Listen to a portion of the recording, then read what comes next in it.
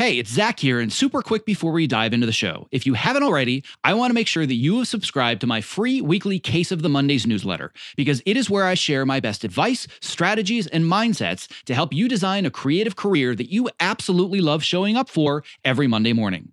When you sign up, I'll even send you a bonus 5-day email course to help you clarify and prioritize the next small steps in your unique path to success. To sign up, just visit optimizeyourself.me/newsletter. All right, on to today's episode. My name is Zach Arnold, and I'm a former Hollywood film and television editor turned career strategist and the creator of Optimize Yourself, where I help artists, creatives, and storytellers just like you design the more balanced, more sustainable, and more fulfilling creative career that you deserve. In a nutshell, I'm Tim Ferriss meets Ted Lasso, minus the mustache, because I am obsessed with both learning everything I can about optimizing human potential while also inspiring you to realize yours. If you are ready to step outside your comfort zone, let's dive right in and unlock the optimized version of you. Hello, and welcome to the Optimize Yourself podcast, where I share honest and candid conversations with best-selling authors, world-class athletes, Hollywood legends, elite experts in a variety of fields, as well as everyday people that are achieving extraordinary things. It means the world to me that with all the podcast choices out there, you have chosen to invest your valuable time, energy, and attention with me. Now, before we get started, don't forget to visit optimizeyourself.me/podcast so you can subscribe, leave a review, and so you can also download your unique customized podcast playlist, where I'm going to send you the 5 best expert interviews from our archives to help you achieve your specific goals. So on that note, without further ado, let's get right to today's guest. I created Optimize Yourself so that I could provide the resources to help creative professionals find fulfillment in their work and love what they do, but not at the expense of their health, their relationships, or their sanity. A natural extension of all of this is that we must be valued and respected for the work that we do. Without respect, no matter how much we love our jobs, our careers are not going to be sustainable, and our passion will eventually become indifference, and sometimes even hatred for what we do. We become overworked, disrespected, and burned out. And this is unfortunately what's happening right now to tens of thousands of below-the-line workers in the entertainment industry, as clearly portrayed by the meteoric rise of the IA Stories Instagram account. In part because of the horror stories that this account has amplified, the IATSE union and the AMPTP have come to a standstill in contract negotiations, and the union is asking its members to vote and authorize a strike. This is a historic moment in the union's history, and it is important that all of us understand what is truly at stake beyond the deal points and the percentages. That's why I decided to have an all-hands-on-deck call with my Optimizer coaching and mentorship community so I could provide an open forum where both union and non-union members alike could ask their questions, voice their opinions, and gain a better understanding of the true impact that this pending vote and potential strike can have on our industry for literally decades to come. Whether you are in the union or you work freelance outside the union, this conversation will hopefully answer your questions and paint a much clearer picture of why you need to be paying attention to this issue. And by the way, if you haven't already read my latest article, Dear Hollywood, if we don't speak up now, the industry as we know it will never be the same. It is gut check time. And by the way, that's available at optimizeyourself.me/gutcheck. I encourage you to check this out, as it provides even more context to this timely and important conversation. All right, without further ado, my conversation with the Optimizer coaching and mentorship community. Hello, everyone. My name is Zach Arnold. I am the creator of the Optimize Yourself podcast and the coaching and mentorship program. I'm also a film and television editor. I am currently editing and associate producing this season of Netflix's Cobra Kai. And today I am very excited to have a community Q&A conversation with a whole host of the students that are in my coaching and mentorship program. And what I love about bringing this community together is that there are union members, there are people in posts, there are people in other areas, and there are non-union members. The reason that it's so important for me to have these different voices from literally all over the world is because the things that we are talking about today, yes, they are union issues and they are union contracts, et cetera, et cetera, et cetera, but they're also human issues. I've been seeing so many conversations and comments now on the IATSE Stories Instagram page.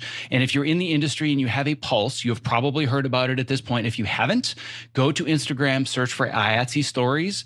They have been doing an amazing job of highlighting the absolute atrocities that so many people have to bear working in this industry simply for the sake of creating entertainment. There have been a lot of comments from people saying, I'm so glad that somebody is finally bringing this up and talking about work-life balance and the fact that we never have time for exercise or eating well or family. And I love the fact that they brought it to light, but I do have to say I kind of raised my hand a little bit with a comment. I'm like, somebody's been talking about this for a really long time now. I've been on this soapbox for like 7 years, and I'm really excited that this is now the main conversation. 3 years ago, when we were dealing with negotiations, it was kind of sort of a little bit of a part of the conversation, but it was almost like a footnote. It was about pension and health contributions and lack of investment and streaming/new media residuals. All of those things are incredibly important, but work-life balance, turnaround, Fraturdays, those were kind of like the extra things that maybe we'll bring those up if we can. But now at the center of this argument is work-life balance and the fact that instead of being valued for our contribution to this industry, we are treated as expendable. And this is no longer acceptable, and that is why we are here. However, the fact that we might potentially strike, really, really scary for a lot of people, including myself and people that I know. So I just wanted to have an open forum and conversation today about the strike, try and do my best to answer people's questions, see what some of the issues, see what some of the fears are. I have a feeling this could be a relatively impassioned conversation. And just for the record, I am doing this during my lunch break. When I was doing these community Q&As last year during the pandemic, everybody was unemployed. But like most people on this call and like a lot of people listening, we're still doing our best to balance our work in this industry while also thinking to ourselves, should I really speak up? Like, is one of the producers or the showrunner going to think poorly of me? Like, I actually had this conversation during office hours this morning where a student said, I don't know if I should speak up because I don't know if that means that I'm going to get blacklisted. And a few years ago, during the last negotiations or otherwise, I might have said that's a legitimate concern, but there are so many of us that are speaking up about this now. And frankly, this is no longer about below the line or above the line. It's now including a lot of above the line professions, directors, producers, ADs, and otherwise. They're all saying the same thing. We're tired of the hours too. We're tired of the abuse that it all trickles down from the top. So one thing that I want to clarify before we dive right into the Q&A, I'm going to get off my soapbox as soon as possible. As I talk about in my article that I wrote about this most recently, it was called Dear Hollywood, now is the time to speak up. If we don't, the industry as we know it will never be the same. It is time for a gut check. If you are listening or watching this now, you can go to optimizeyourself.me/gut check, all one word to read it. But to reiterate very simply, I'm not here today to talk about, well, we should have 2.75% versus 3.5% for our scale or this for pension and health. This is about how do we make sure that we are valued accordingly as creative professionals and we are not treated as expendable. So I'm not as interested in talking about the minutia of the deal points. It's just more, how do we make sure that we set healthy and realistic boundaries for ourselves and we no longer get taken advantage of. And this is also one of now 6 articles that I have in my Dear Hollywood series. And if anybody wants to read any of those others, you can read them at optimizeyourself.me/Dear Hollywood, one of which people may recognize that went, I don't want to say the word viral technically, but it hit a lot of inboxes and a lot of people's social media pages last summer during the pandemic. That was all about how we don't want to go back to normal because normal wasn't working to begin with. And I think this is kind of that whole conversation coming to a head. So on that note, I'm going to stop blathering because this is a community Q&A, not a Zach Arnold stands on his soapbox and rants for an hour, although sometimes that is what it feels like. But I'm going to bring it to the gallery now. And I'm curious who would love to start the discussion with either a comment or a question. Oh, man. Michael Sykowski's hand was just like shot out of a cannon. Michael, get us started. Absolutely. Zach, so as we talked before, I'm not in the union. I work in the South in some right to work states, and a lot of the stuff I do doesn't have any impact or anything like that. So I think it would be just great to start the conversation off. What does it have to do with somebody like me who's not in this particular fight? I mean, I don't have a real voice in it, I suppose. All right, so we're going to talk a little bit more about whether or not you have a voice in this fight. I'm going to bring it back to the gallery here for a moment. Show of hands, how many of you are not in the union and technically not a part of this conversation at all? All right. So I was expecting it to be about 50-50. It's about 60-40, 70-30 in favor of union versus non-union. I'm going to first of all make it very, very clear to everybody that's on this call and everybody that's listening or viewing, I am not an expert at how contracts are structured. I am not an expert at how unions work. I am just a part of the system that they have created. So if anybody thinks, oh, he's coming at this as an expert with all the informed viewpoints, I'm making it very clear that I am not. I come at it more from the layperson point of view, boots on the ground, here's how I see it. So I want to put that out there to say that some of the answers, I might not have all the information required to give you an informed decision. But here's my personal belief. I believe that with the way our industry is structured as a whole, and when I say industry, I don't mean Hollywood. I mean the entertainment industry. You said that you are an editor in the South. So do you mind sharing a little bit more, Mike, about what you specifically edit? Yeah, so some of the content I'm working on right now are documentaries for corporate clients. And a little editing, a little directing, a little bit of everything, really. So I'm more of a jack of all trades, which just can be a deficit as well, just because of the nature of the way the industry is as well. Gotcha. So in general, without having to give away any personal information, how do you set your rate? When somebody says, what's it going to cost you for a week or a month? How do you set that rate? Yeah, so some of it's just been looking at mentors. I think early on, I probably looked at whatever the editor rate was to try to get a better idea. I mean, I know when I was a lot younger, it was just whatever I felt like I could feed myself with. So yeah. So the point is that you had a baseline that you had to look at elsewhere, right? I remember when I first started out, I'm like, I don't know what an editor makes. Do they make $10 a week or $1 million a week? I don't know, right? But there's always a baseline that's set. And the baseline that is often set, not always, I'm not saying it's the holy grail or the gospel, but one of the common baselines that's set is union scale, whether that's for editors, whether that's for union editors. So if you said, for example, I demand $10,000 a week to edit your non-union corporate documentaries, you're going to get laughed out of the room because they're going to say, union Hollywood editors don't even make that much, right? It's a baseline. So right now, through collective bargaining power, there is a baseline rate for what editors, assistant editors, music editors, grips, gaffers, designers, everybody that's part of IATSE, there's a baseline rate. And I know that for some tiered contracts, there's a bunch of loopholes. Again, not an expert on any of this and not going to pretend to be. But in general, there is a baseline rate for a lot of professions. If we no longer have the collective bargaining power to bargain for what we are worth, do you think that will probably trickle down to you eventually? Yeah, I could see that. So let's say that Hollywood, starting at the top, and I'm not saying the best, but just kind of starting at the top of the food chain as far as entertainment is concerned, all of a sudden, because there are no more union regulations, because we've decided that we want to vote no and we don't have the collective bargaining power, whether it's in 6 weeks or 10 years, all of a sudden, Hollywood's like, you know what? There's this really talented guy that I found on Fiverr.com. And they can start editing their TV shows for $500 a week. Do you think that's going to increase your value or decrease your value as a non-union documentary editor in the corporate world? I can really see that decreasing my value for sure. It's definitely going to. So again, I know that, and just for a point of reference, my hope is that there are going to be a lot of people listening to this and watching it that are not in post-production at all. But my community is post people. So we're going to talk a lot about editing, but this is going to apply to so many other crafts. So it doesn't really matter what the below the line craft is. And I actually believe that this can trickle to other guilds as well in other unions. But if we devalue the rate that people have on a daily rate, on a weekly rate, whatever it might be, if we devalue it at the union level, it's going to trickle down to everybody that's non-union because this is where the baseline is set. So again, there's no way to verify this because this is kind of an unprecedented situation. This is only my opinion, but I feel very strongly about this opinion that if we are devalued, everyone else is going to be devalued accordingly. And it's not going to happen overnight, but boy, is it going to happen. This is going to be a race to the bottom really fast if we don't get this figured out now.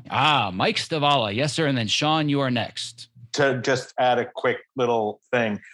What's very different about this time around is we're not just talking about, increased raise or this or that or no Fridays, that sort of thing. I think we're really talking about a sea change about how production and post-production is done because I'll say the word devolved to a point where, 14-hour days are standard procedure, 6-7 day weeks are standard procedure, and that just needs to stop. And so that's what it's more about. This is not just a typical contract negotiation, where this is like literally a sea change for the industry that we're fighting for here.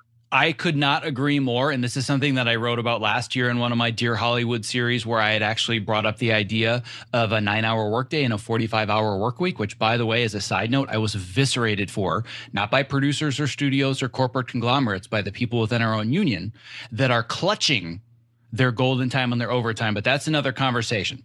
What I believe what you're saying about this being a sea change. And I just want to bring up the absurdity of this for a second. We are fighting for a 12-hour workday. We're going to consider a 12-hour workday a win. Can we just talk about for a second how ridiculous this is? That says it all right there. Right? Just think about the amount of psychological conditioning it requires over not weeks or years, but decades for us to believe that we should be allowed to work 12 hours a day. This should be a conversation for 10 hours is absurd. But we're saying, oh, please, sir, can we only work 12 hours a day? Like, the absurdity of this just makes me so angry that we've gotten here, and we're going to consider that a win. And guess what? For now, that may be the win that we're going to have to build off of going forwards. But that's the point of conditioning that we have gotten to believe that we win if we get a 12-hour day. Like, it's beyond absurd. So I'm very grateful that you pointed that out. Bringing it back to the gallery, who else would like to chime in? And by the way, one thing I want to point out to everybody that's here today, and also point out to those that are listening or viewing, you're allowed to disagree with me. This is not, hey, let's create an echo chamber of people that agree with everything I'm saying. If I'm saying something you disagree with, bring it up. Let's talk about it, because if you disagree with it, other people disagree with it. So this is an open discourse on both sides of the argument. I had said that Sean could ask a question. Yeah, it was actually about non-union, because I work also in the Southeast, non-union on the production side, so I can at least add context for that in general. And I do think, especially in production work, our rates are very heavily dependent on what California and New York's union-based rules go. And it also goes for just like overtime rules, because the producers here like to try to get around those a lot on non-union work. And you have to kind of be like, hey, this is not how we do it in California or in New York. And it helps a lot to have standardized rules that we can kind of lean on and be like, this is not either not legal or not ethical to do this. So we really need those standards. I would agree with that wholeheartedly. And just for a little bit of context, I know that most of the people on this call already know this, and you guys know most of my story, and some of you have heard it ad nauseum, incessantly, over and over and over. But for anybody that is not familiar, very briefly to give you context, I know it's very simple to think, oh, well, it's easy to talk about all this stuff. You work on a big Netflix show and you're in the union and you work with people that value you. Like, to be very, very clear, if this were my vote to vote selfishly, I would emphatically vote no. I love the people that I work with. I'm treated with respect all the way from the top studio executive all the way down to directors, producers, showrunners, and otherwise. But I spent years of my career, almost a decade, in the non-union feature world. And the conversation always started with, if this were a union show, what would the base rate be? All right, it's non-union. Now, obviously, I have to advocate for myself and decide what I'm worth. And everything was, way lower than the union rates. But the conversation always starts there. So it just kind of reiterates and brings us back to the same point, that this is not just about people that are currently under some basic agreement with this one loophole and this other loophole, and it doesn't affect everybody else. Like Mike said, this is a sea change about the way that we decide to advocate for ourselves and our boundaries and our values. Oh, Mike Hickey. Did you want to chime in? Yes, I'd love to chime in. So Zach knows me well, and I kind of wanted to give a perspective from my side to kind of help you guys out as union editors. Zach knows, and he's gone through my resume about 7 or 8 times. Is that all? Are you sure? It might have been more. Worked for NBC. First 10 years of my career was a union called IBEW. Next 6 years of my career, I worked for CBS for IATSE. We had a similar thing happen. That are, I would call them stewards. And then the main people on my side on the East Coast asked us for the strike vote. Everyone was very worried. All videographers, editors, people, certain technical directors. And it was a hard vote. It's a hard term I'm going to use, but it made sense to me. It was, look, they're not going anywhere. They keep taking everything away from you. You need more days off. You need more of this. You deserve it. And the way technology is moving, you're just tough on stuff. So it was, hey, we need you to vote yes because we just need a bullet because they're not moving on the negotiation table. It's a tough analogy, but I just wanted to give you that, Zach, and let you know I'm supporting you from the East Coast. And I hope that helps an analogy-wise. Does that make sense? Yeah. Oh, not only does it make sense, I've actually used the exact same analogy, and you're right. It's not the best one, and it's certainly, given, things going on in our culture and our country right now, maybe not the best one to use, but I do agree that if instead of using the word bullet, let's use the word ammunition. Right now, we're getting ready for a Mexican standoff, but the other side is saying, you don't have any ammunition? Sure, we'll fight you, right? So then this is really brings up what I think is the most important point of my article, and I think it's a point that's really being missed by a lot of people. Right now, our battle or our fight or whatever you want to call it isn't with the producers or the multimedia, global corporations, because if we don't get a vote, the fight's done. It's over. So right now, if we're going to speak up and we're going to start a really important conversation, it's all of the people that are within the union that are thinking of voting no because they want to protect our current way of life. They're the ones that want and advocate for the long hours and the meal penalties and the overtime because that's what pads their paychecks, right? And I'm not saying that they're bad people for doing that, but what they're not realizing is the effect that that's having on so many people. It's literally creating a work environment where people are dying. Like, we're literally dropping like flies and dying. And for those of you, even myself included, I thought that all of these horror stories were just, we had heard them and I believed in them, but they were kind of anomalies. Just spend 5 minutes scanning through IATSE stories on Instagram. It's just like, oh my God, I had no idea that it was this bad. I knew it was bad because my inbox for 7 years has looked like the stories that they're sharing. I haven't got nearly as frequently, but I've certainly had many conversations like this with very high level people. I'm not going to name this person's name, but I remember it was like 5 or 6 years ago. This is back when I just started fitness and posts. So I wasn't even really doing the coaching and mentorship thing yet. And I had dinner with somebody that worked on, let's just say, one of the top 10 movies ever created box office wise. We're talking a big project. And they told me that they got to the point where when they would drive home at night, they would think about, how can I run my car off the road? Not because I want to die, but like, maybe if I could break both of my legs, that would give me a reason to not have to go into work tomorrow. And that was a shock to my system. I could not believe that somebody at that level was being treated that way and they were thinking that way about their job, because you would see this person on the outside. And again, don't want to name any names or projects because it would be very simple to figure out who this person is. But you would look at them and put them on a pedestal and say, you've made it. Like, how amazing, we all aspire to be you. And all this person thought about at the end of every workday was, how do I break both of my legs so I don't have to go back? And now we're seeing that that's kind of the rule and no longer the exception, which is terrifying. So on that note, I want to bring it back to the group again, to our community. And Barry, your hand is up. What would you like to share or ask? Well, I wanted to add that there's a lot of people that think that, like, if you vote yes on this, that we're going on strike right away. It's not that. It's just a vote to authorize IATSE to use it as that tool in their toolbox as leverage to help us get what we are asking for. Thank you. That was bringing my point back full circle, and I totally went off on a tangent telling a story, but thank you. That's exactly where I was hoping to go. You're like an extension of my brain at this point. I both thank you and feel sorry for you. But the point being that, yes, for a lot of people that are misinformed, I actually saw a post today in one of the Facebook groups for editors that said, well, now that we're on strike, I'm like, oh, crap. We got a lot of work to do, because people think we're already on strike. Not only are we not on strike, we haven't even authorized a strike vote. But if anything is ever going to change, the vote has to be yes. If the vote is no, the fight is over. Then the producers not only say, you know what, here's your old contract. They're going to say, all that stuff you got 3 years ago, it's all gone. And they're already doing that. That is their main negotiating tactic. They're not just trying to find a middle ground. They're taking things away. And again, without going into all the minutiae and deal points, the one that people are really talking about more than anything is the removal of lunches. It's like, yeah, no, well, we're just going to do these rolling lunches. You know, if you guys don't want to play ball, then yeah, we'll just take them away. And what that's doing is it's creating fear in people. And it's actually a really, really smart negotiating tactic. So I'm not saying I agree with them, but it's really smart, because what happens is it makes people think, well, if we're fighting for more and they're going to take away what we already have, I give up. Like, I don't want to lose our lunches. So let's just vote no so things can go back to normal. That's the fear that's being created right now. And there's also a lot of misinformation about the vote means you're immediately out of work.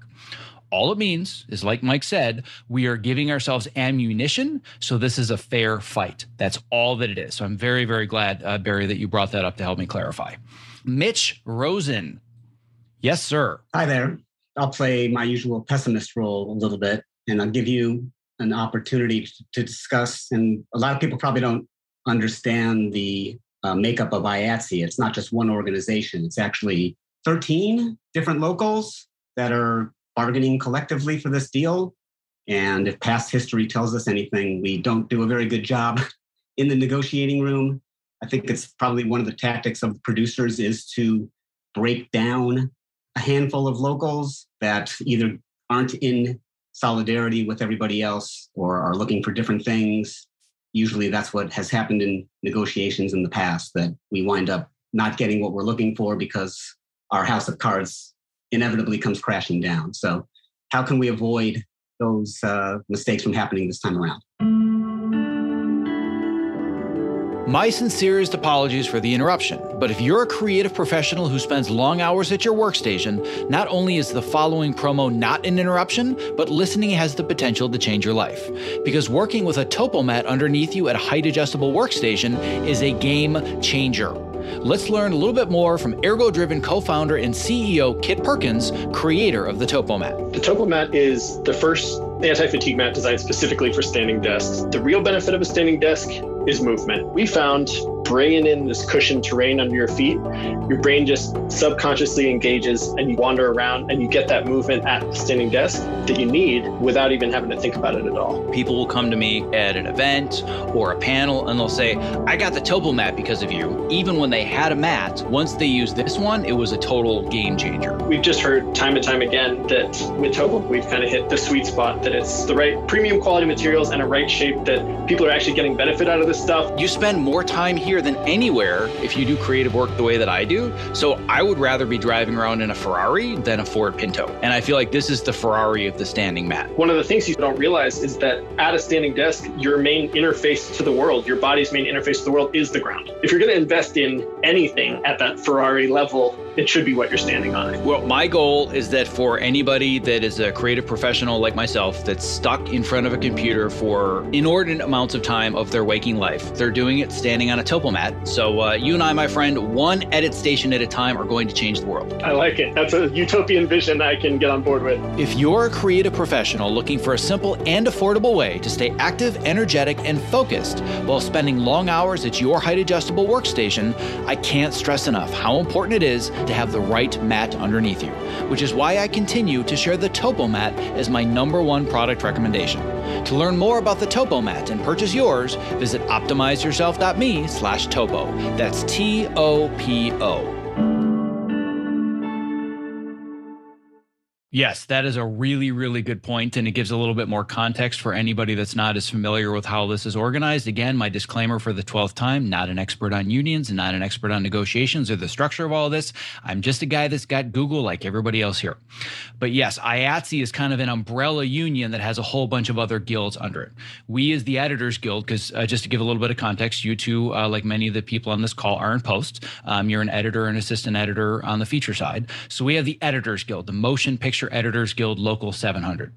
This isn't about our needs as editors. There are other guilds, like you said, we have the costume designers and we have the directors of photography, gaffers, grips. I don't know all the specific locals and their technical names, but it's essentially all the major below the line workers that are in the union. And in the past, what's happened, specifically 3 years ago, what happened is that we as the Editors Guild were all saying the same things that everybody's saying now, And all the other crafts and guilds and everybody else said, oh, those editors with their air conditioning and they're not on set, they don't get it, right? And what ended up happening is we were divided because of that. And I think a lot of that was a very calculated strategy by the producers to plant specific conversations to pit us against each other. The best analogy that I can give that I read about had nothing to do with the strike or the negotiations, but it was an analogy that I read just about the political divisiveness that we have in our country right now.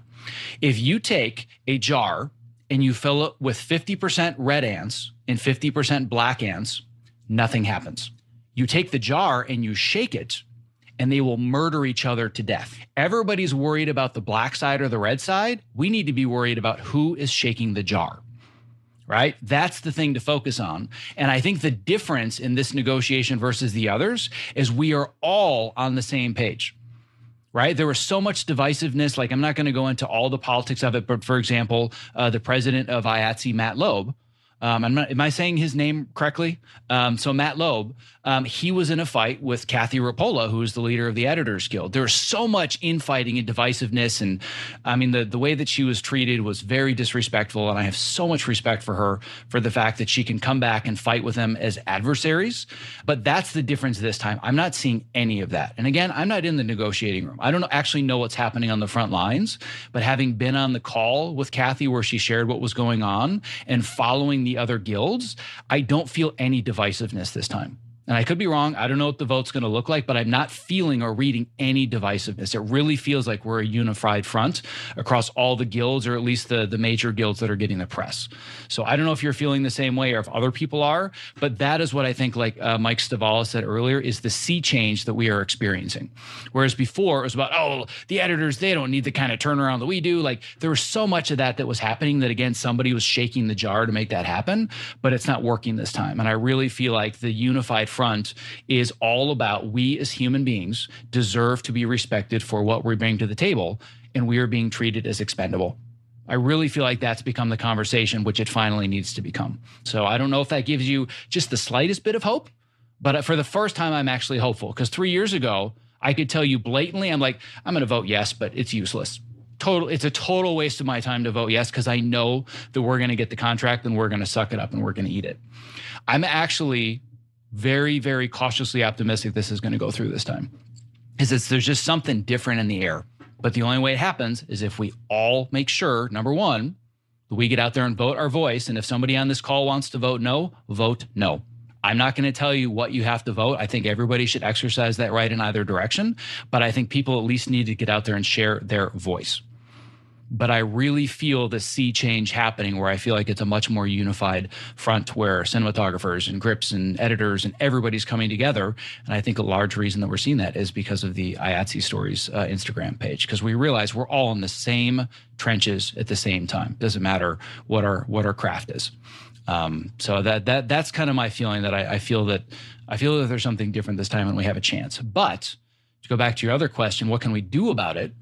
I think it's about, we need to get out of our echo chambers in Facebook. Like, for our world, most of the people that are in here, the Editors Guild Facebook page, screaming at the top of your lungs at the Editors Guild Facebook page that we need to vote yes. Not a bad thing, but it's kind of a waste of time. You're preaching to the choir. It's getting to the other guilds, other people that you work with, and letting them know what's going on and spreading this message far beyond the guilds that already believe that we need to do this. So do I know how to reach every single person or every single guild? Absolutely not. But that's kind of sort of why I'm writing the articles and why we're doing this call, is I don't want this to be, this is what the Editors Guild think. Here's what we as human beings and creative professionals working in the entertainment industry believe to be true.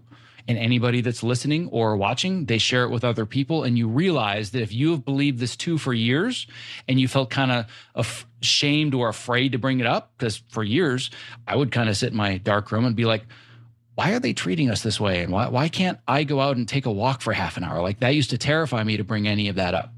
Clearly, I'm not scared to bring these things up anymore in the public discourse, but a lot of people still are. Seeing a call like this and sharing it with people not inside the echo chamber, that's where I think the difference is made. Do we have anybody here, and I already know the answer to this, but do we have anybody here that's not in post that can share a perspective from the front lines on set? Jonathan, yes, sir. Good to see you again, by the way. It's been a while. I just wanted to clarify for people that might not understand, when we say producers, we're talking about the majors. We're talking about Paramount and Sony and Universal. We're not talking about your post producer, who's probably behind us, but can't probably say a whole lot. And then also I wanted to say that there is a petition for those of you who aren't in the Guild. There's a petition going around on actionnetwork.org/petitions/tell AMTP to make a deal with behind the scenes workers. So there's already 45,000 people who signed this petition. Wow, that's amazing. And that's great, because that is beyond just the people that work in the union and are active paying voting members. That's just 45,000 people saying, hey, they're human beings, right? Or we are human beings, right? So that's great. I'm going to make sure that in everything that we share, show notes, social media posts, otherwise, that is awesome. I wasn't aware of that.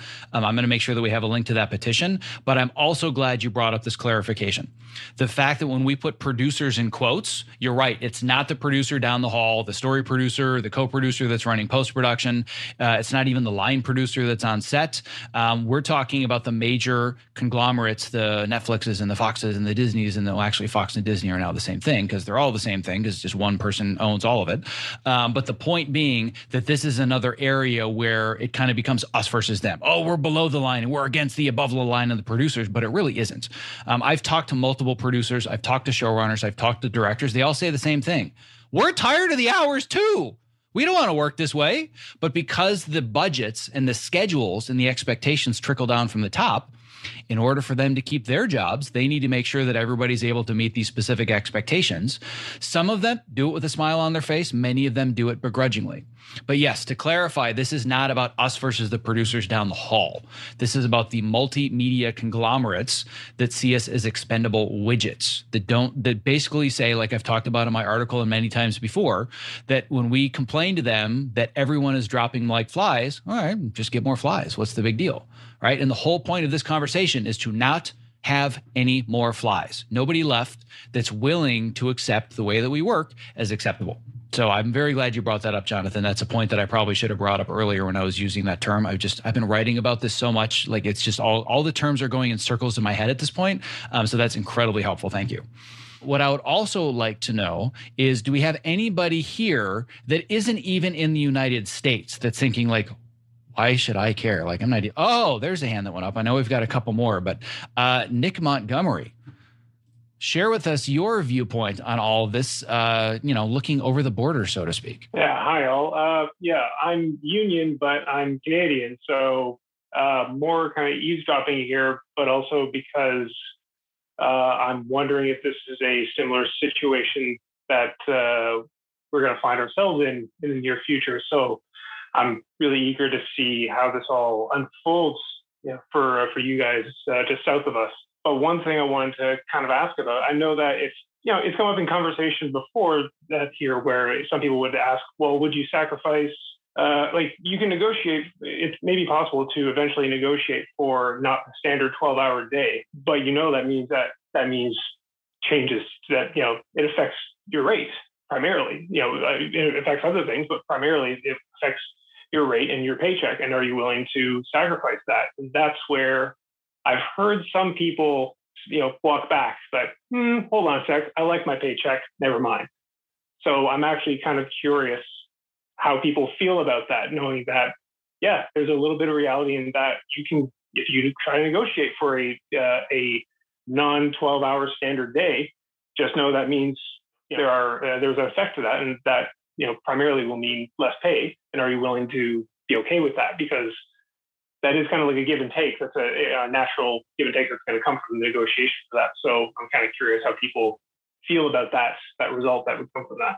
Yeah, I would agree that this is a huge point of the conversation. And for anybody that's unable to view, they don't realize the brilliance of the image I'm looking at right now, which is an editor working from home, literally with a baby Bjorn rocking his newborn child while working on a community Q&A call. If this isn't just the perfect encapsulation of why we're having this conversation, I don't know what is. But yes, let's bring up the very, very controversial subject of the paycheck. Because this is really, at least right now, not big picture. If we're talking about the war, the battle that we're looking at is internally, at the end of the day, if we get a no vote, the majority of the no votes are going to be the people in, I believe, one of two camps. And again, I'm not on the front lines in all the various guilds. I don't hear all the conversations. But in general, from the messages that I've received, the conversations that I've had, we have two general groups of people that I believe are going to vote no. One, other people that are terrified that they're not going to get a paycheck because they're living paycheck to paycheck, because that's the way the industry is structured and they have no other choice, and the cost of living is ridiculously high and they're getting paid, I'm just going to say it, complete wages. Those people have a really legitimate fear, and I feel so much compassion for them, and I'm not sure what the answer even is. All I know is that things are only going to get monumentally worse if we don't do something now. But then there's the other camp of people that have come to accept and embrace the fact that in order for them to have the lifestyles that they've created and all the extra money, they need it to keep coming in. There's a term that's called lifestyle creep. This is something that so many people experience, and it's kind of the American way. That you get all the things that you want, you have some debt, then all of a sudden you maybe get a better job or a promotion, so you buy more stuff, then you buy more stuff, then you have more debt, and then you find yourself with the golden handcuffs. I'm making really good money, but if I make even $200 a week less, I can't afford the lifestyle that I've created. But frankly, and I'm not going to make rash judgments about everybody, but in some people's cases, they made irresponsible choices about their lifestyle. So I feel so much tremendous compassion for the people that have been put in the position where they have to side with us and collectively bargain and be a part of this conversation, knowing they don't even know how they're going to pay their rent in 2 weeks because they've been treated like such garbage. However, I have a lot less compassion for people that are saying, I love my 80-hour weeks. Are you kidding? Like, such a fat paycheck. I'm not giving that up for these losers that chose this industry, that didn't know what they were getting into. They should just stop whining and quit, and they should just work a 9-to-5 job. And if anybody thinks I'm being facetious, go to my article. You're going to see all of those comments directed at me personally about the things that I've written. I have been viciously attacked about my viewpoints on work-life balance. So I know that these are not quotes that I've made up. They are screenshot person for person, all anonymous, because I don't want to call people out. But I've been hearing this for years. Those are ultimately the people that are going to help us decide whether or not this goes through or whether it doesn't go through. But I don't think that, at least for the people in that camp, the camp of the ones that just want to keep their overtime and their golden time and they don't care what happens to everybody else as long as their money keeps coming in, we're not going to convince them to vote otherwise. It's the undecideds, and it's the people that don't feel like they're being supported that are in a position where they're terrified to not have a check. So one of the things that I want to put forwards, and I have no idea how something like this works. I don't know if something like this already exists. I wouldn't know how to create it. And frankly, it's not something that I would take on myself. But if it doesn't already exist, if there is some form of either a strike vote or an actual strike, I think IATSE needs to put together some form of a fund where we can contribute money to it and we can help pay the salaries of the people that literally live paycheck to paycheck, not by choice. I have no interest in helping somebody finance their jet ski during the strike.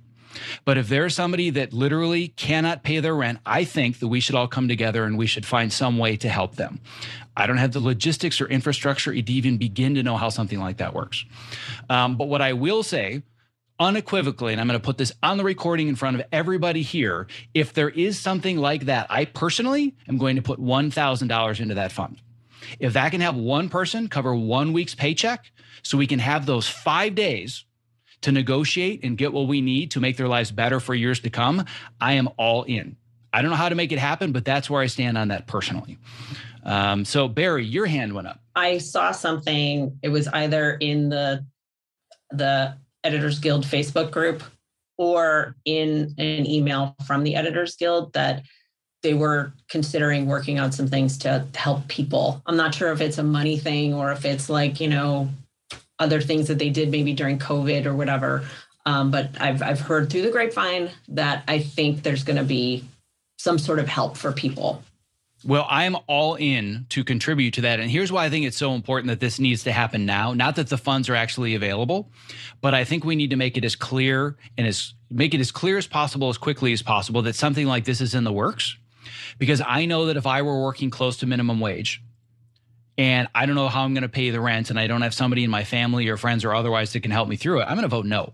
Even if I believe in everything, I'm going to vote no because I'm just too scared to vote otherwise. But if I know that support is coming, And I know that there are people that have done much better than I have in this industry that are there to support me. That might sway my vote to a yes, because I know that people have my back. I honestly think that's where a lot of the effort needs to go, is letting people know that are honestly in a position where they want to vote yes with their heart, but they can't. They need to know they have our support. That's where I think the difference happens, because we're not going to convince the people that just want the 90 hours a week and they enjoy that lifestyle because it pads their pension and health and their paychecks. They're never going to vote yes. And again, that's a personal choice. I'm going to try and make as little judgment about it as possible, but I at least want them to think about the effect it has on everybody.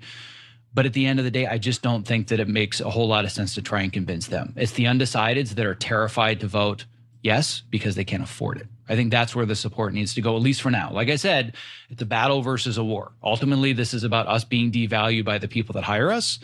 But that conversation goes away if we don't get the yes vote. So that's my own personal opinion about where I think our attention needs to be directed. And Barry, your hand went up again. Yes, I actually found the email that has the info. But is that the guild sending out something about IATSE at large, or just for Editors Guild members? Well, it's just an important message about the strike authorization vote from MPEG Business. Got it. Well, this is one of the messages that I think we need to get out in a conversation that we need to start if it hasn't already started. Maybe something like this already exists and I'm unaware of it because I'm not in any boards, I'm not in any of the rooms. But I really feel if we're going to make the difference, it's about giving the people that are terrified of voting yes some support, knowing that we're going to back them up in any way that we can. So Ricardo and then Annie next, because I saw your hand that went up. But Ricardo, everybody's opinion in this room is valuable. However, you have a very unique perspective on this and probably a lot more background in this conversation than even I do. So give us just a little bit of background in who you are, what you do, where you are, and how you are involved with this conversation. Sure. My name's, I'm Ricardo Vetrigalupo. I'm from the UK, so I was very interested to listen into this very US-centric strike-related action, primarily because I'm the post secretary for the post branch in the UK. In the UK union called BECTU. And obviously a lot of your shows are coming over to the UK and shooting and doing post over here as well. So there's definitely some cross-pollination. And I did a webinar with Zach last August during the pandemic where we talked about a lot of these issues with work-life balance and how to be healthy in post and so on and so on. So I had just a couple of things to say and ask, specifically relating to helping people that you were talking on there. Then just as amusing, I wondered if you guys had spoken at all or reached out to John August and Craig Mazin, who have been very vocal from a writing side about helping assistants and helping PAs and people when they've been talking about writers striking and, the writer's perspective on all of this, because there's definitely some shared thoughts and feelings there. And those guys do a podcast called Script Notes, which I listen to religiously every week. And they are not scared to put their, point of view forward. And they really are doing some great work to help further the cause for the writing side of things and also helping writers come in. So maybe they've got some ideas as well that cross-union pollination. I don't know how it works exactly, politically out there with different union guilds talking to each other and stuff, but I'm assuming that there's co-collaboration going on. In relation to the issue and the strike, then you guys definitely feel like you're more organized than we are over here and further ahead with this kind of stuff, getting to the point where you can strike, even though... Or considering the option to strike as a bargaining tool. It's been used over here in other departments. I don't think Post is at that point yet over here, but I'm listening in and will feed back to my people and my union and my committee collaborators as well with what I've been hearing from you. The thing I wanted to ask about was the bigger issue for me that I've seen I've been doing this for 10 years, so I should contextualize my work as well for people who don't know. I'm primarily a features assistant editor who's now moved into kind of that transitional period between assisting and editing. I've worked mostly on studio features, so I've seen the whole spectrum of good and bad behavior across the boards and across the departments and across the films that I've worked on as well. And the thing I wanted to just maybe stimulate a little discussion on is project management, because I feel like so many of us below the line workers have this belief and this position about our rights and how we should be working and how we should be treated fairly, but we're not supported by people, perhaps above us, who are in control of our hours to a certain extent, in control of our salaries. And I'm seeing a continuous problem over the last decade of people who haven't necessarily learned how to project manage properly, which includes leading a team, which includes looking after your team. And I just wonder what people thought, yourself, Zach, the others, about that in relation to how do we, because part of the battle is trying to educate and trying to make people realize that until we're learning how to project manage properly, which is, I think, a big issue for the film industry, because it's very open with how it lets people in and work and come, and it's full of passionate people, and it's an amazing opportunity. But it's also very loose, very lax, and that's what leads to a lot of the exploitation that we've probably all seen and experienced. And perhaps if there was some more structure and rigidity with project management training and standardization of this stuff, then it would lead to better outcomes with this kind of stuff. Just point for thought. I could not agree with all of that more. As soon as you said project management, a bunch of bells and whistles, of course, went off in my head, because anybody that's in this community knows what a productivity and project management nerd I am, none of which I'm going to get into now. First of all, Ricardo, I love your level of humility where you're like, yeah, I've worked on, features in TV. Ricardo has worked on some of the biggest, most successful feature films of all time.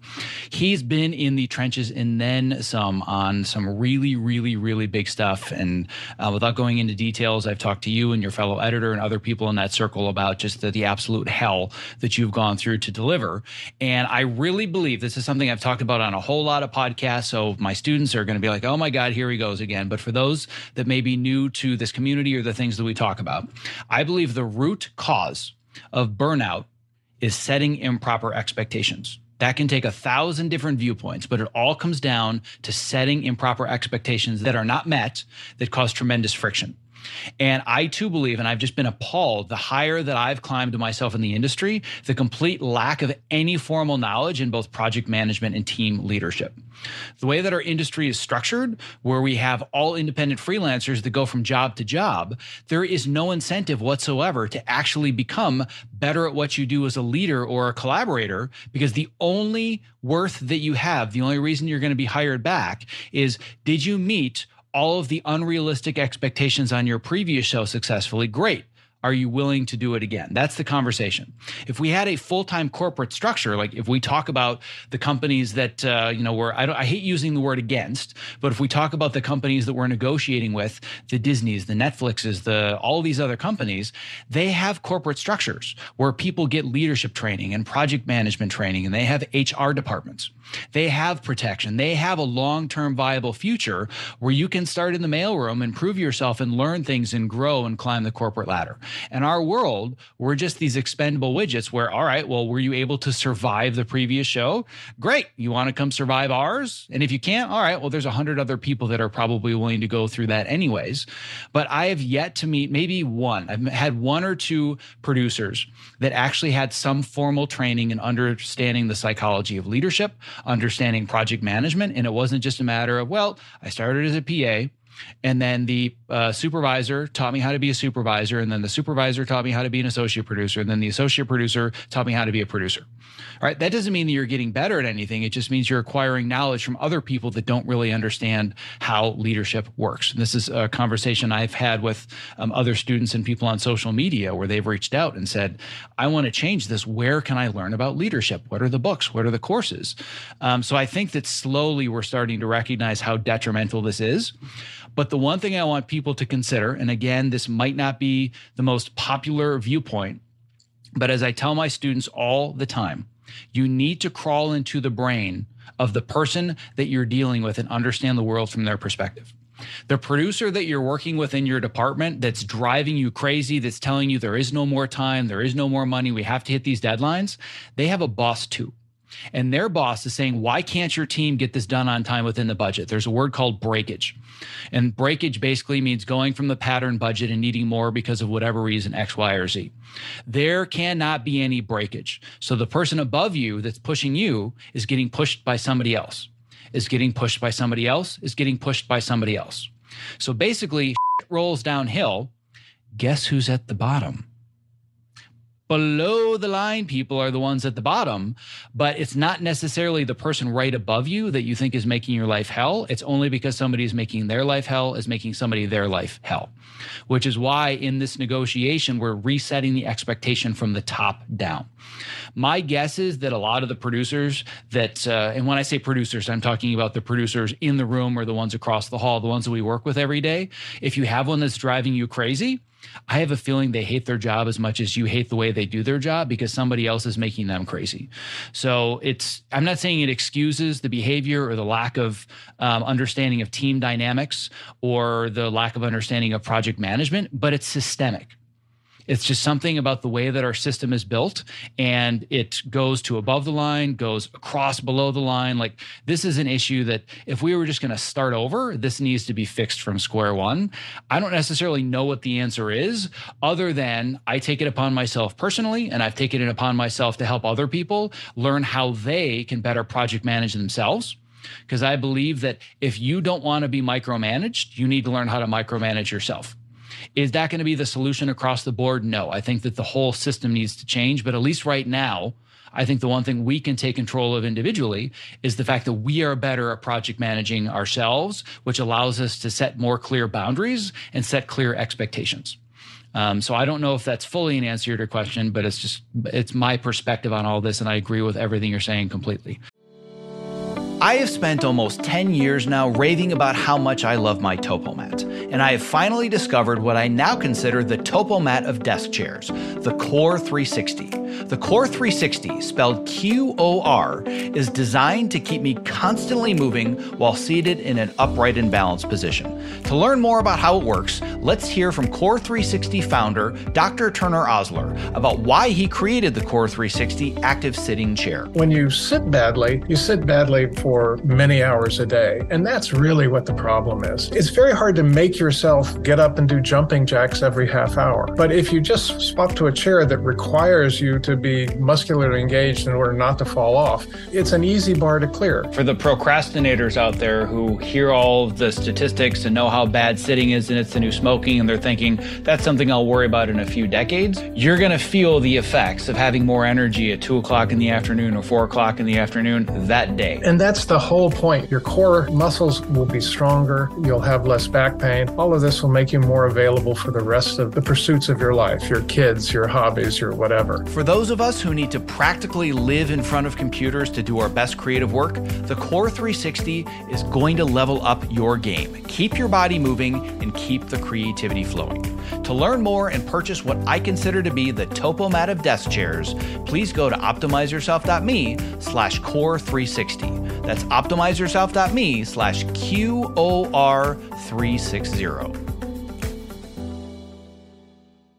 The interesting thing for me about all of this is that having done this for 10 years as well, then the onus is completely on us to push back on our team to bond with us and to push back with us, firstly, to talk about it, and then on us to talk to our immediate manager and supervisor, be that our post supervisor, be that our editor. And, the issue, of course, is how do we get beyond that? Because the people setting these schedules are not really that post supervisor. They may not even be the show producer. Your point about the HR and the corporate systems was interesting to me because although that sounds good in principle, the schedules and the release dates come from them.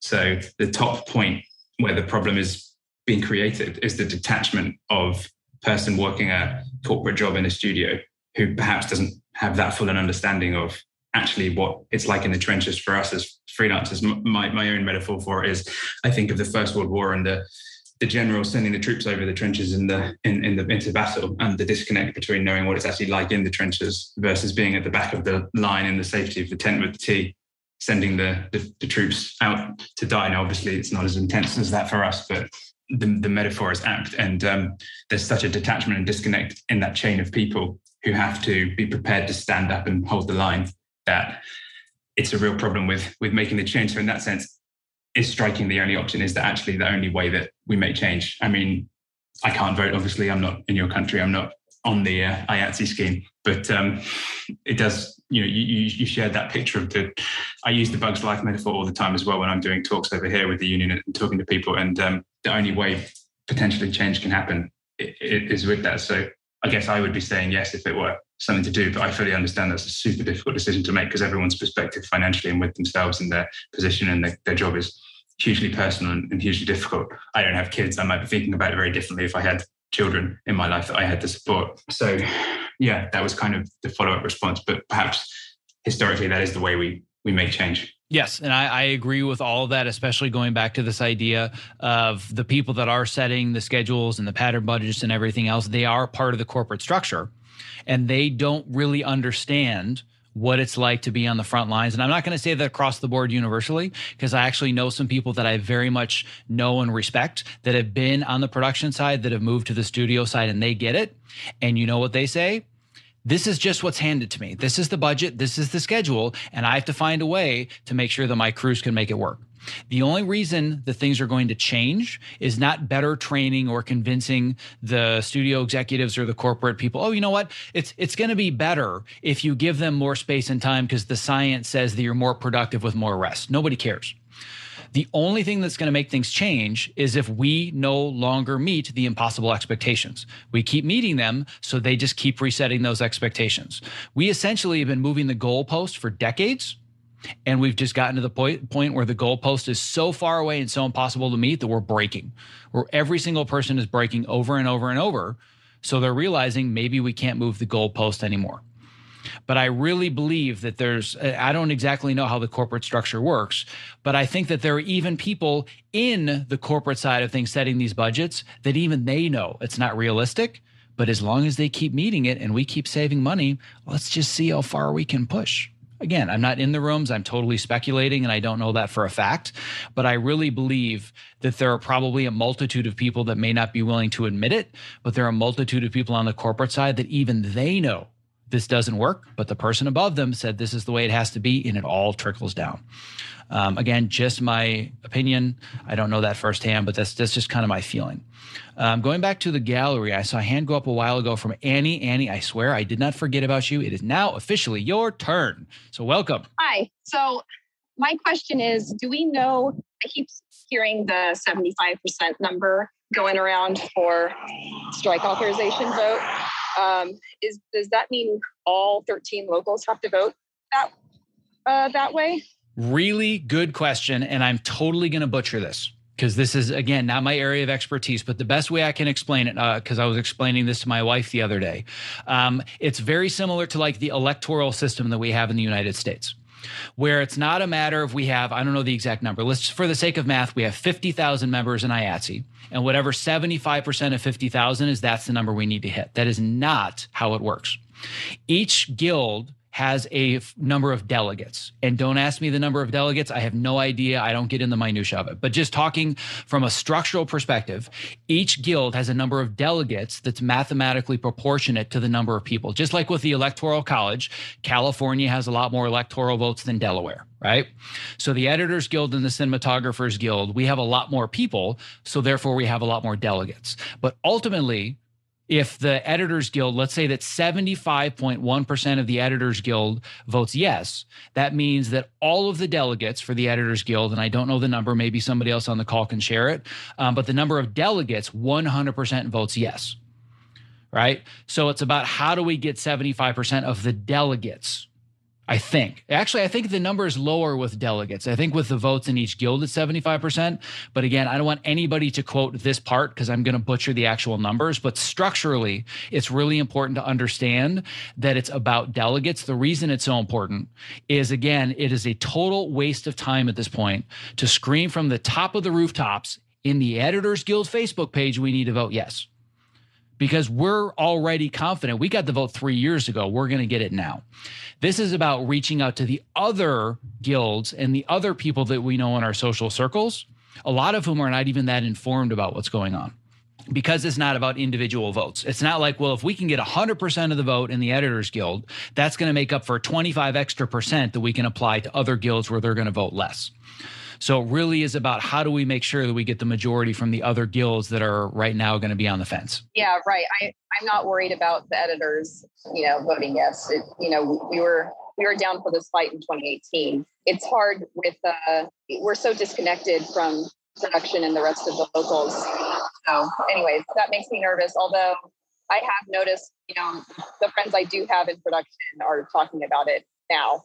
That weren't talking about it in 2018. Yeah, and that's why I too, like going back to Mitch's question, why I'm a lot more optimistic this time, because it's the same conversation across all the guilds.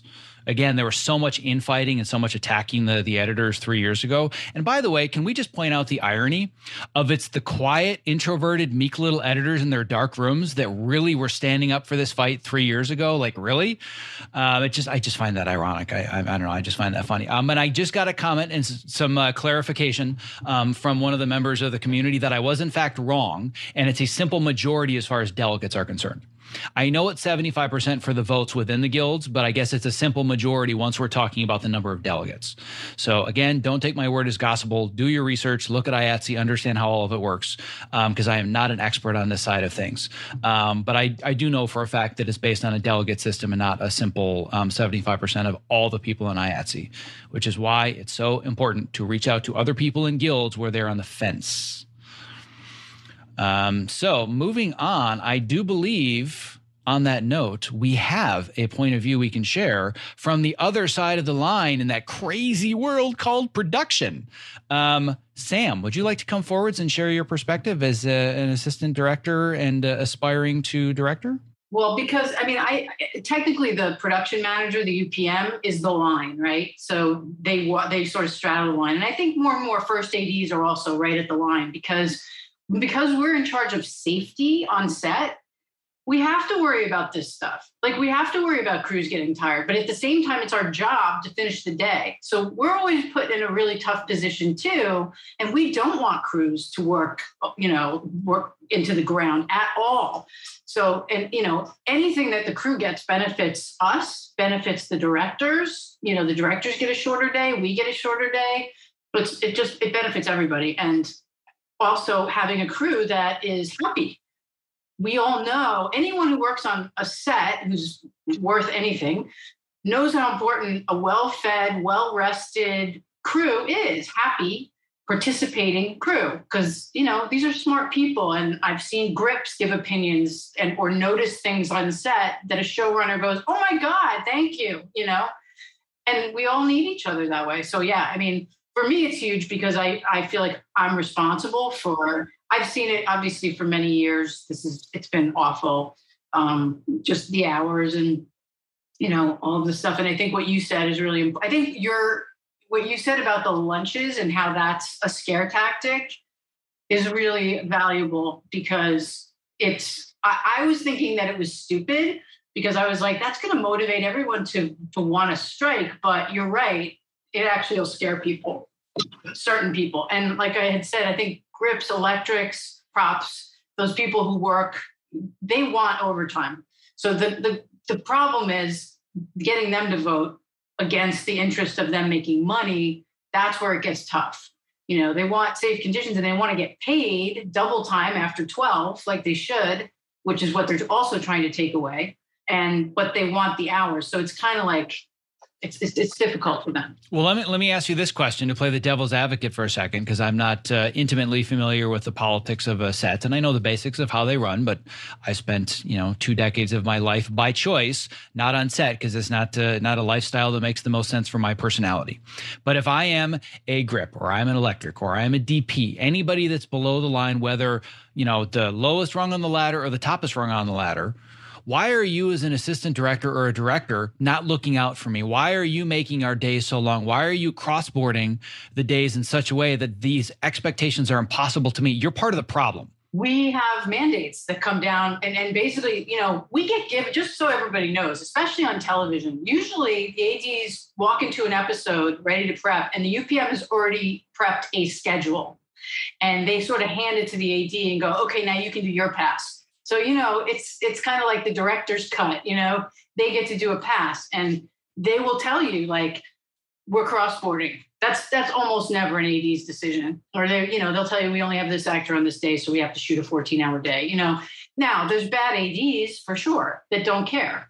That's the problem, like in any area, right? But any decent AD, like I said, they understand that you get more out of a crew anyway. And the fact that we're responsible for safety also pulls us in a crew's direction. I don't want people falling off tailgates. I don't want people mistakenly backing up into fire potentially or something, or off a stage. So, and that stuff happens. That stuff doesn't get talked about because people just end up going to the ER, they get some workman's comp and it's over, right?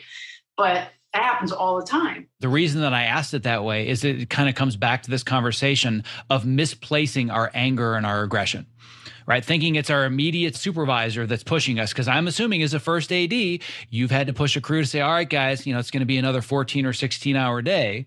And for me to not understand the big picture, it's like, oh my God, Sam is she's pushing it. Why is she doing this, right? But you have mandates from above. And I would guess that the buck does not stop even at the UPM, correct? Oh, no. Of course not. The studio basically they have dictates, mandates. Of course, yeah, and it comes from the people who are taking our rights away, essentially. Yep, exactly. Which comes back to the main central point that the expectations that are being set are no longer realistic. We are not being valued, and we cannot accept it. Right? That's what it comes down to. And I just see so much misplaced aggression to the wrong people, whether it's a studio executive or a producer or whatever it is. And I feel like that has to stop. And another strategy that is just driving me crazy is all of this talk of let's cancel all of our streaming services. Like, really? Really? Like, do we think that's number one going to make a difference? And number two, is that even a good strategy? Let's assume that every single person in IATSE cancels their streaming services. And better yet, every single person in IATSE convinces their family to cancel their streaming services. Does anybody care on the studio or corporate level? Nobody's going to care. They're going to laugh at that. But what also happens is those that created the content, meaning us, meaning the directors, the producers, the writers, the showrunners, that's less residual money in their pocket, whether it's a pension and health plan or it's an individual check. So that's basically us just cutting off our nose to spite our face. So for anybody that's listening, that's like, oh, screw Netflix, we're going to cancel it. No, like really, no, really, really bad strategy. The way to stop it is to have the filming and production come to a grinding halt in Unity. So that's what I think. I mean, I've actually taken to, I've taken to, like, I run a safety meeting every morning, or I don't even call it that anymore. It's just a morning meeting. And I tell everybody what we're going to do for the day. And I usually, if it's a crappy scheduled day, I will say, by the way, this crappy scheduled day is brought to you by unavailable actor or unavailable set. You know what I mean? Like, I don't blame somebody, but I'll explain it so people don't just think that we randomly did this or have our own evil purposes. Yeah. And that context is super, super important, because when the difference is when it's us versus them versus we're all in this together, it changes the conversation. And my feeling is that everybody that's a creative, I don't care above the line, below the line, or otherwise union or non-union, as creatives, we are all in this fight together, because it all comes down to how we are being valued. And all we need to do is stop meeting the impossible expectations, and then they have to move the goalpost. That's really the only thing that changes. And it goes back to the thesis at the very beginning. We have a no vote, we're done.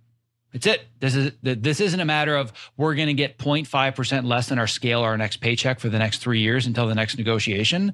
The union, as we know it, is done. And again, it'll take a long time to dismantle, but this is do or die time.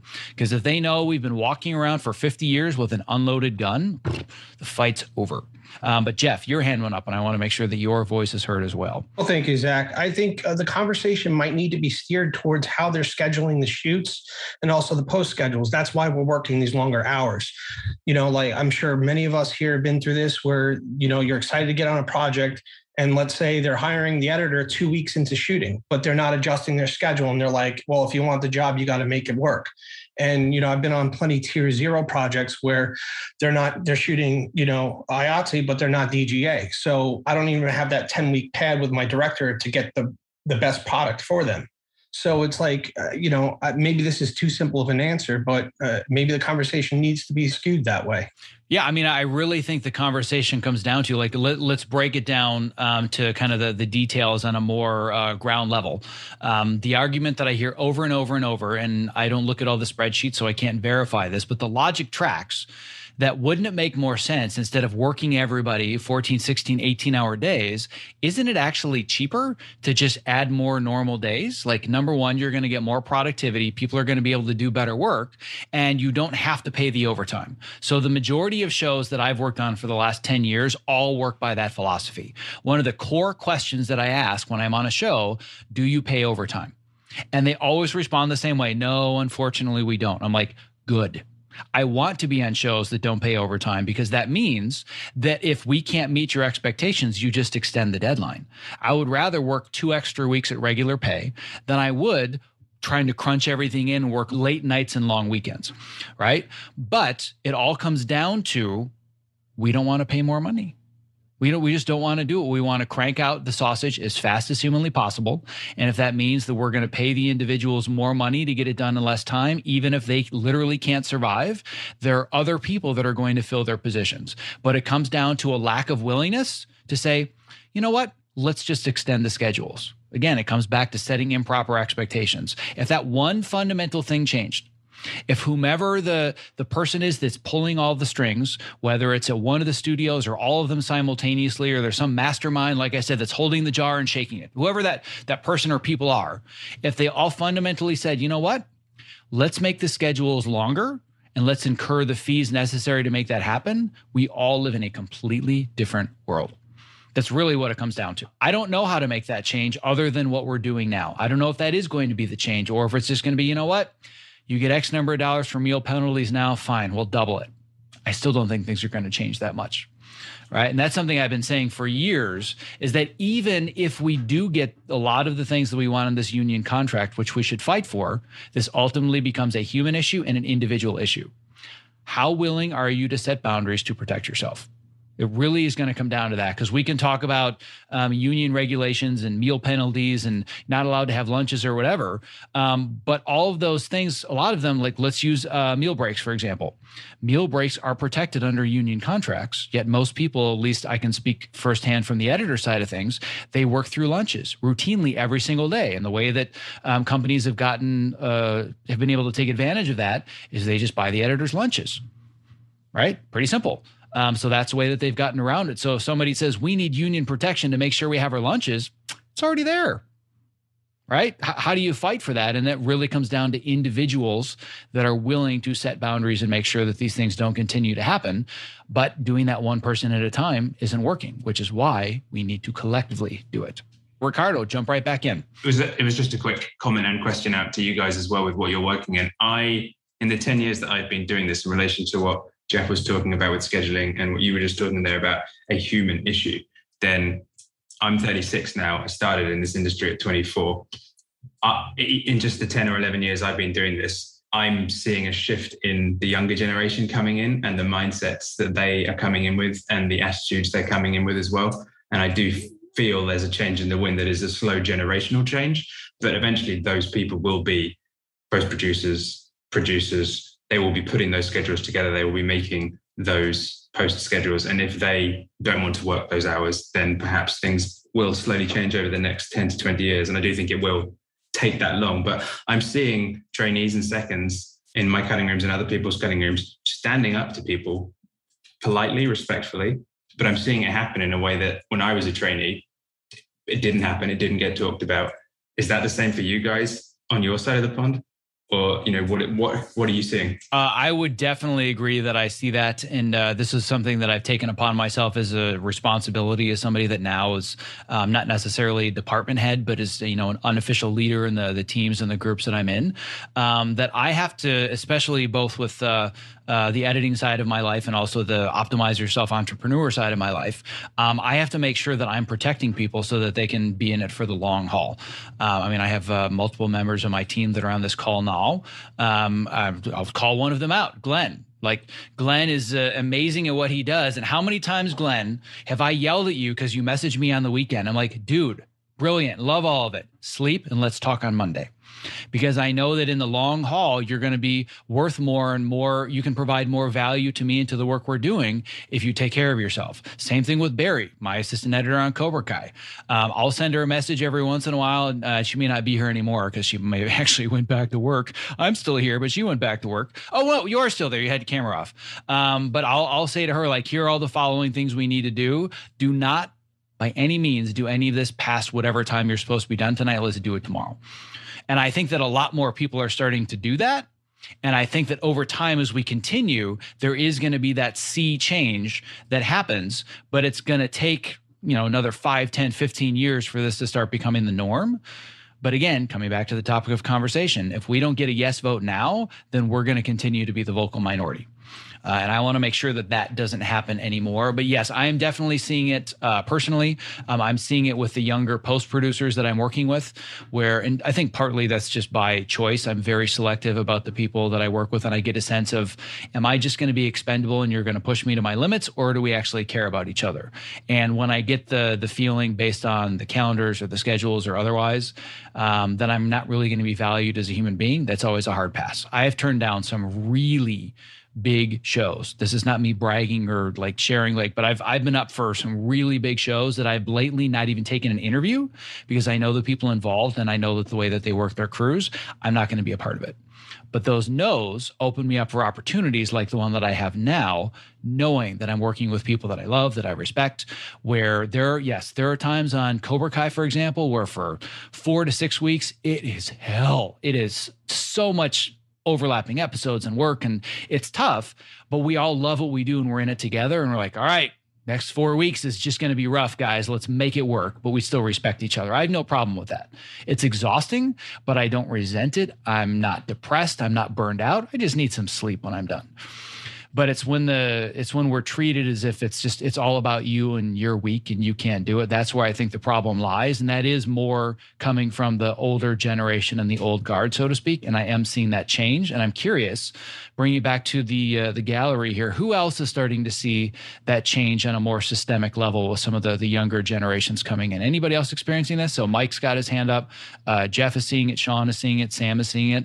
Part of the reason that I do what I do and we're on this call and we have this coaching program and we have the podcast is making it acceptable for the younger generation to set those boundaries and fight back and say, enough is enough. I'm worth it. So I have always believed, and when it comes to this fight, this is about we are a guild and we are a union and we are fighting the AMPTP. I get all of that. But ultimately, I believe the only way things change is one individual at a time. And we all decide this is no longer acceptable. And we have the tools to better manage our time and set better boundaries, knowing that we have more worth. Because when we start to really respect ourselves, it's going to be a lot easier to allow other people to disrespect us. So that's kind of my big picture strategy. I don't make any secret about it, but it's like a multi-decade strategy. I always talk about playing chess instead of checkers. This is a really long chess game. I've already been playing it for 7 years and I'm barely warmed up. I've moved like 3 pawns in the last 7 years. I've got a whole lot of other moves in my back pocket. But that's why we're here today. And I can see that the chessboard is getting a lot bigger, which is exciting because we have all these people here today.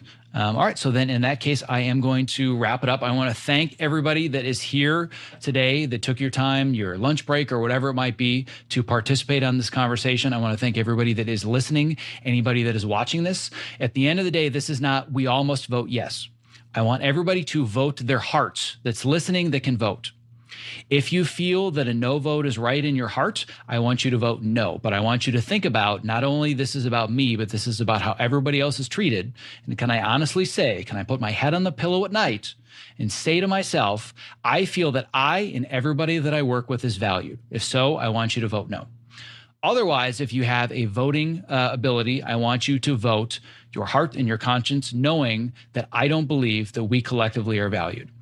If you cannot vote, which frankly is a lot of people that are on this call today, it is about spreading the word to get this in front of the right people so they understand what this conversation is about.